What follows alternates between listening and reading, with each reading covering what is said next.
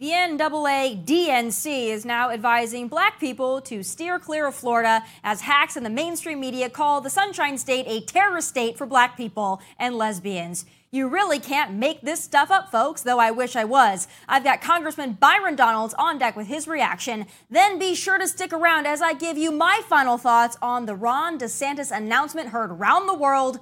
The show starts now.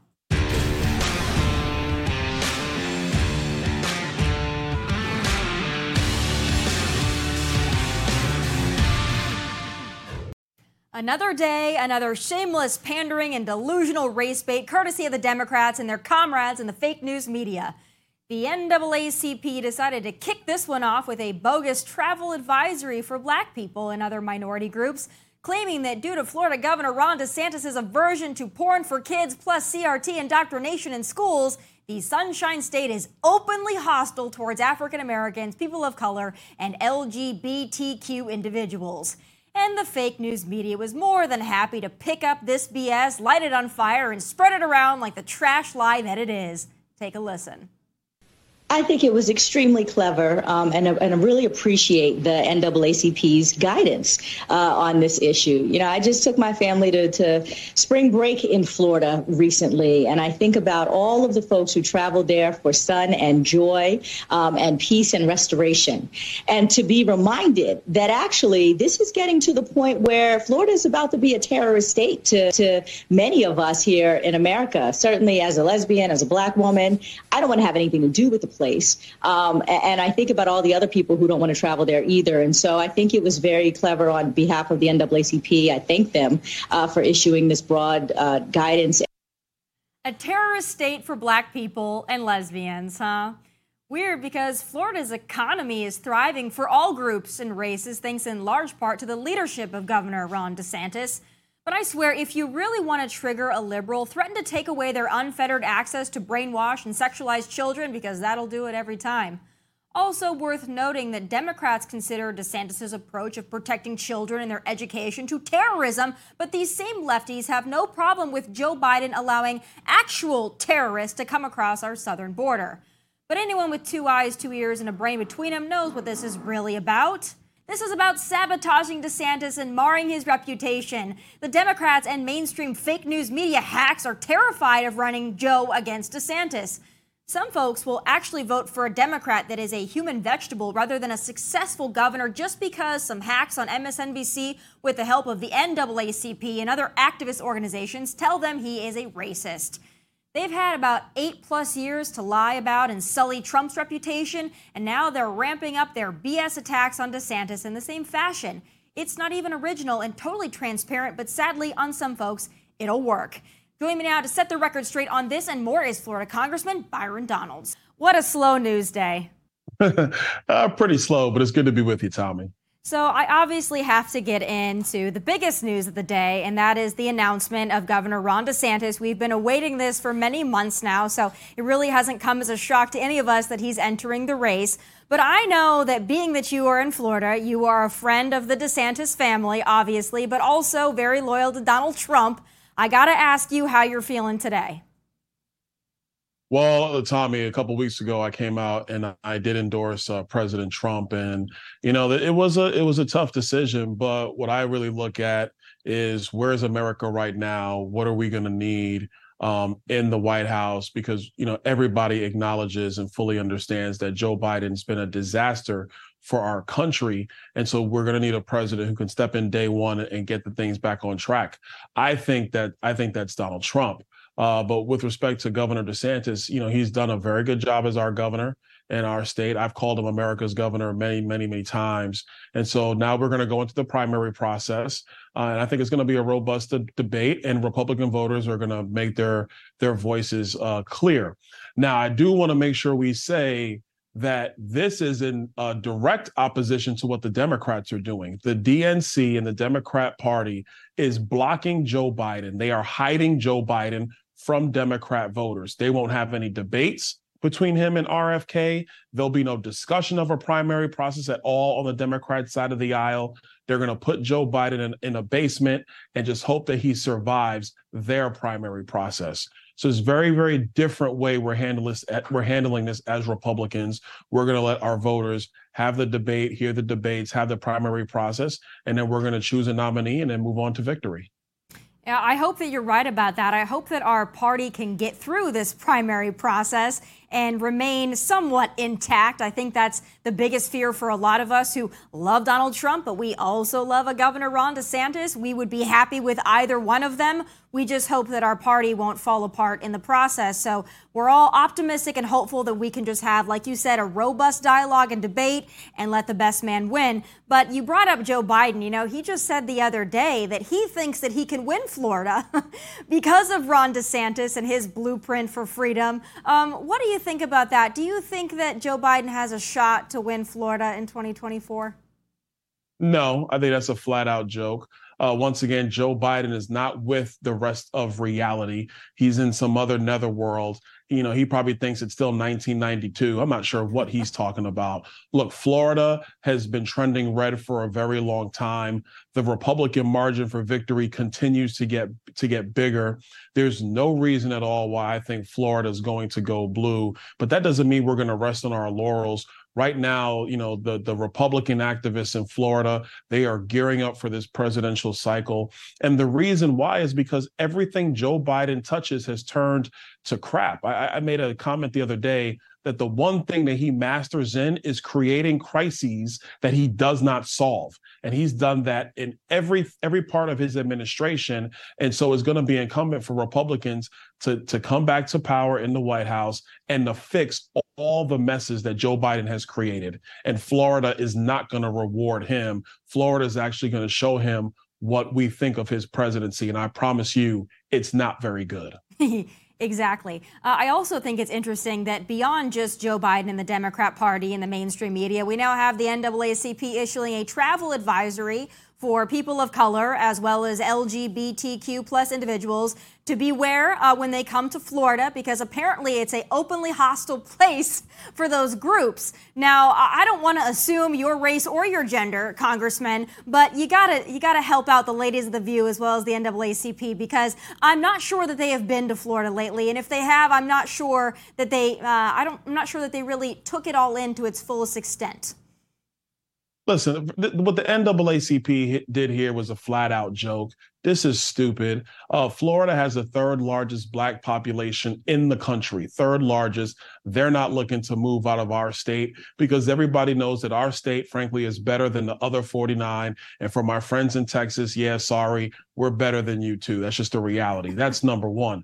Number two, and much more importantly, what they're trying to do is play politics. They understand that Black men in particular are starting to leave the Democrat Party and actually looking to vote more Republican.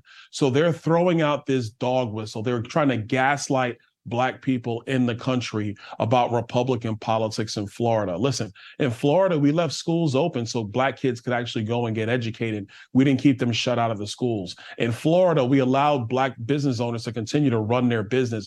We didn't shut them down the way they were shut down in New York and California and Illinois. So if the NAACP is concerned about the plight of Black people, they should be concerned in Chicago, in Los Angeles, in New York, and in Portland, Oregon, and some other cities as well. That's what they should be concerned about.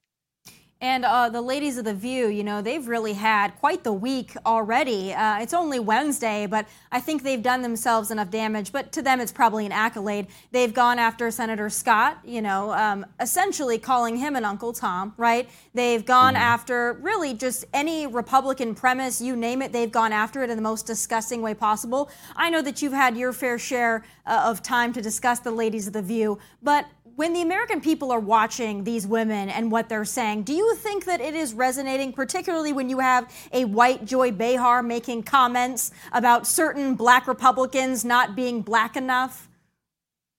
Look, I think, first of all, the ladies at The View, they're paid to spew nonsense. This is why they don't have people on who can challenge their worldview and actually debate them. And even in the one instance or two instances where you have a conservative on that show, all they do is talk over that person so they can't even get a point out. So they're paid to speak foolishness. Do I think that it resonates with the people? No, I really don't. It might resonate with people who just love to watch The View all day long. But I mean, how many people actually watch The View anyway? What, 1 million? If that, I don't think that they actually are really getting the bang for the buck that they think that they really are. People look at Joy Behar's comments and they're like, she's ridiculous.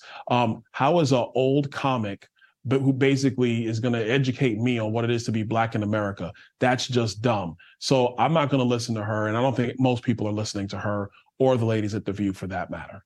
Oh, we certainly hope so.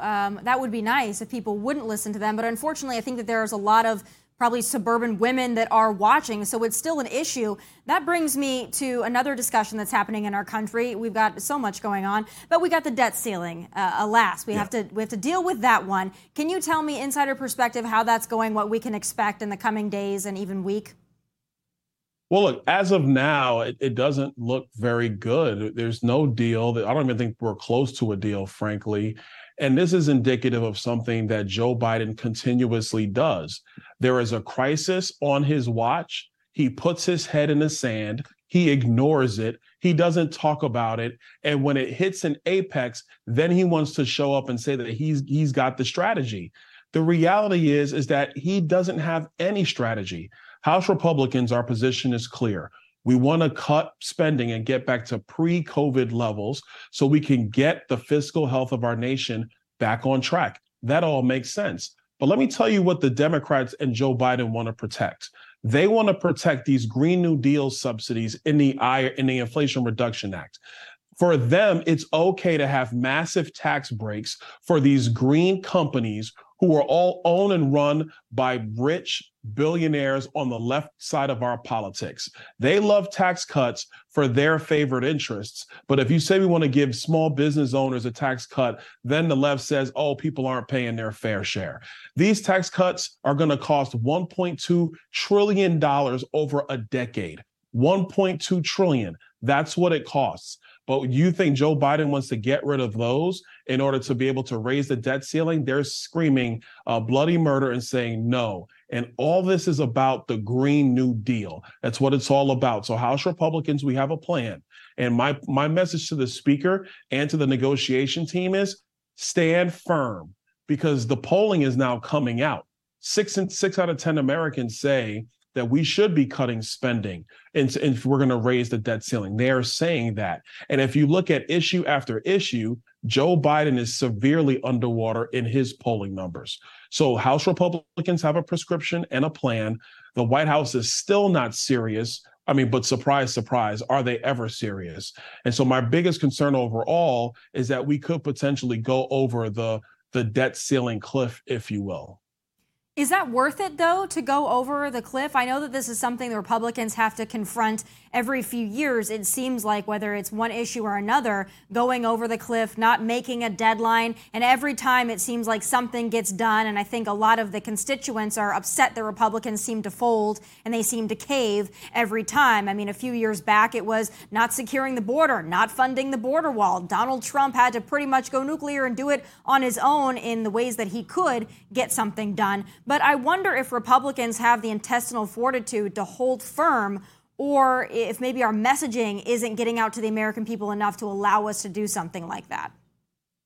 Well, actually, I believe we are going to hold firm. I definitely think it's the right thing to do. And also, I think our messaging about that is starting to resonate in different parts of the country. What I understand is that you have a lot of business interests who are calling the White House, telling the White House that they need to hurry up and make a deal. I don't believe that us folding is in the best interest of the country, because under Joe Biden, we're going to hit anywhere from $51 to $54 trillion in debt in a decade, in 10 years. That's not sustainable. So we have to be strong in our position. And I truly believe that the American people are with us in this. And the last thing I'll tell you about the actual date of the debt ceiling, this is coming from Janet Yellen. The same Janet Yellen who was wrong on inflation, the same Janet Yellen who was wrong about interest rates in our country when she was then head of the Federal Reserve under Barack Obama. Janet Yellen has been wrong significantly more than she's been right. So if she's going to tell us the debt ceiling is on a certain date, What we are saying in Congress is she needs to show up and show us the math, show your work, show us how you get to these dates and what your response is going to be after. Don't just tell me that it's about to rain outside and we got to come up with a plan. I want to know what her strategies are. I want to see what her homework looks like if she's going to tell us when the debt ceiling is at a specific date. What all that means is, simply speaking, is House Republicans need to stand firm. As long as we stand firm and we stay united, we can actually win the day and help to get our country back on track, even with Joe Biden in the White House. And I think completely unrelated, but also in some ways similar, I think that the way that conservatives, at least in the consumer public, stood strong against Bud Light and now are seemingly doing to Target and other woke corporations, it would be nice to see our Republican representatives like yourself and like others standing firm, because I think if we could all come together the way we came together and tanked Bud Light 30%, boy, we should be able to get a good deal for the American people and we should be able to win an election in 2024. I'm just hoping that we can take this momentum and realize that we do have more power than sometimes we even believe and march forward with whatever it's going to be. DeSantis or Donald Trump, Senator Scott, I don't really care. Any of them are better than what we currently have. Last thing I want to ask you is, heading into what's going to be a difficult primary season, what is your advice out there to your fellow conservatives, the voting public, who are very conflicted right now, not knowing who they should support, not knowing what they should do, not knowing if they should vote at all? What do you tell those people that are apprehensive? The first thing I tell them is make sure you get out and vote. If you don't show up to the game, you forfeit. And the Democrats do not want you to show up to the game. So you got to go out and vote. You got to make your voice heard. Number two, and this one might be even more important than the first point, this primary process is going to come to an end. It looks like, looking at all polling, your nominee is either going to be Donald Trump or Ron DeSantis. But when this primary contest is done, we have to be one party. The Democrats do not care about who our nominee is.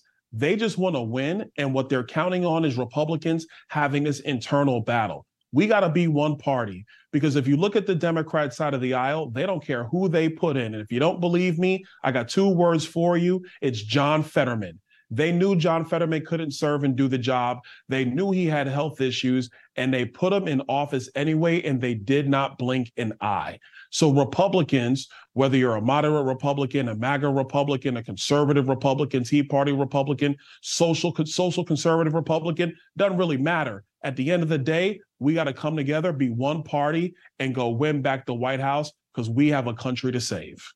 We absolutely do. Thank you for all the work that you do and your leadership. We always enjoy your commentary, your hard work, and your steadfast resolve. Congressman, have a fantastic rest of your week and have a wonderful primary season. We're going to need you out there with your voice. Yes, ma'am. Thank you, Tommy. Thank you. Still ahead. Today is finally the day. Florida Governor Ron DeSantis has officially entered the chat and the race for the White House, and my final thoughts are next. Tommy Lahren is Fearless is powered by 4Patriots. Head to 4patriots.com and use code TOMMY, T-O-M-I, for 10% off your next purchase. This day has been a long time coming. Governor Ron DeSantis has finally announced his run for the presidency in 2024. It's time for Final Thoughts, powered by 4Patriots.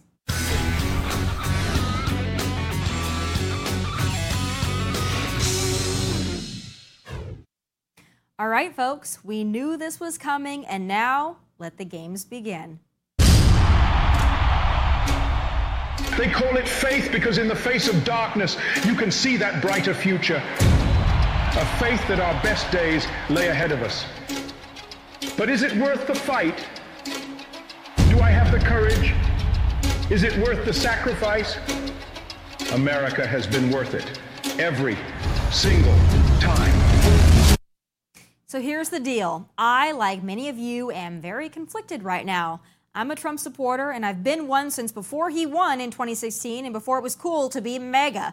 I've spent the good portion of my television career advocating for, defending, and hyping up Donald J. Trump, and I'm damn proud of that. I wish he was my president now. And yes, he has been royally screwed over, and he's managed to win fights even when the fights have been very unfair. But he's also lost some battles, and sadly, a big war in 2020. Ron DeSantis, on the other hand, also a winner. The state of Florida is a shining example of freedom, of red state refuge, and proof that a conservative can win and win big, even amongst groups that don't always vote red. Ron did that. He did it the first time with the help of Donald Trump, but he did it the second time on his own merit.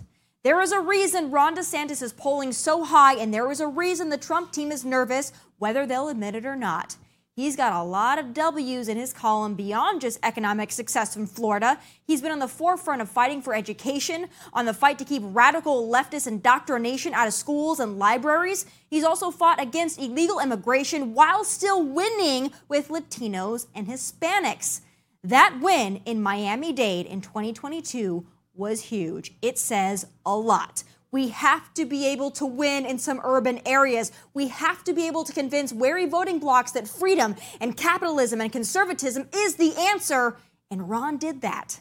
He's also a dedicated husband and a family man, a veteran, and in the scheme of politics, a young man. We need all of those things.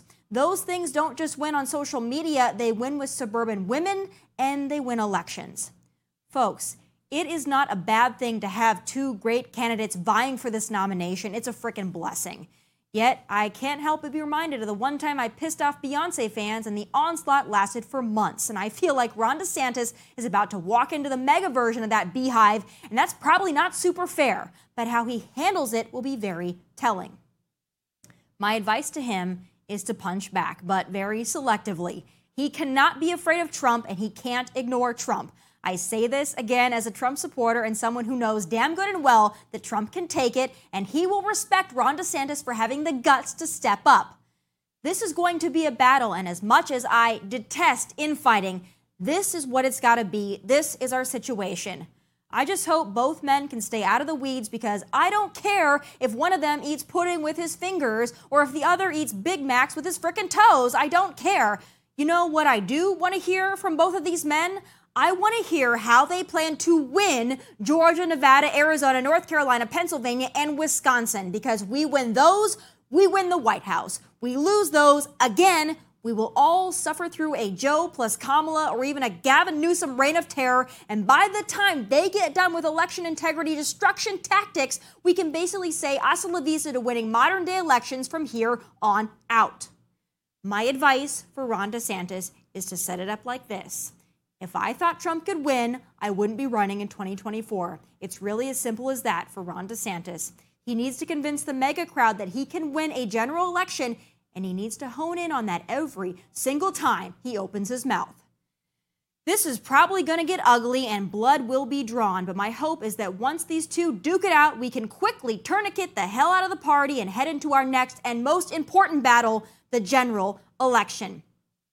The Democrats have more than an election machine. They have an election wood chipper. So hold on to your mega hats, folks. This is about to get wild. Those are my final thoughts, powered by 4Patriots, the best high-quality Scrabble products on the market. Use code Tommy at checkout for 10% off. From Nashville, God bless and take care.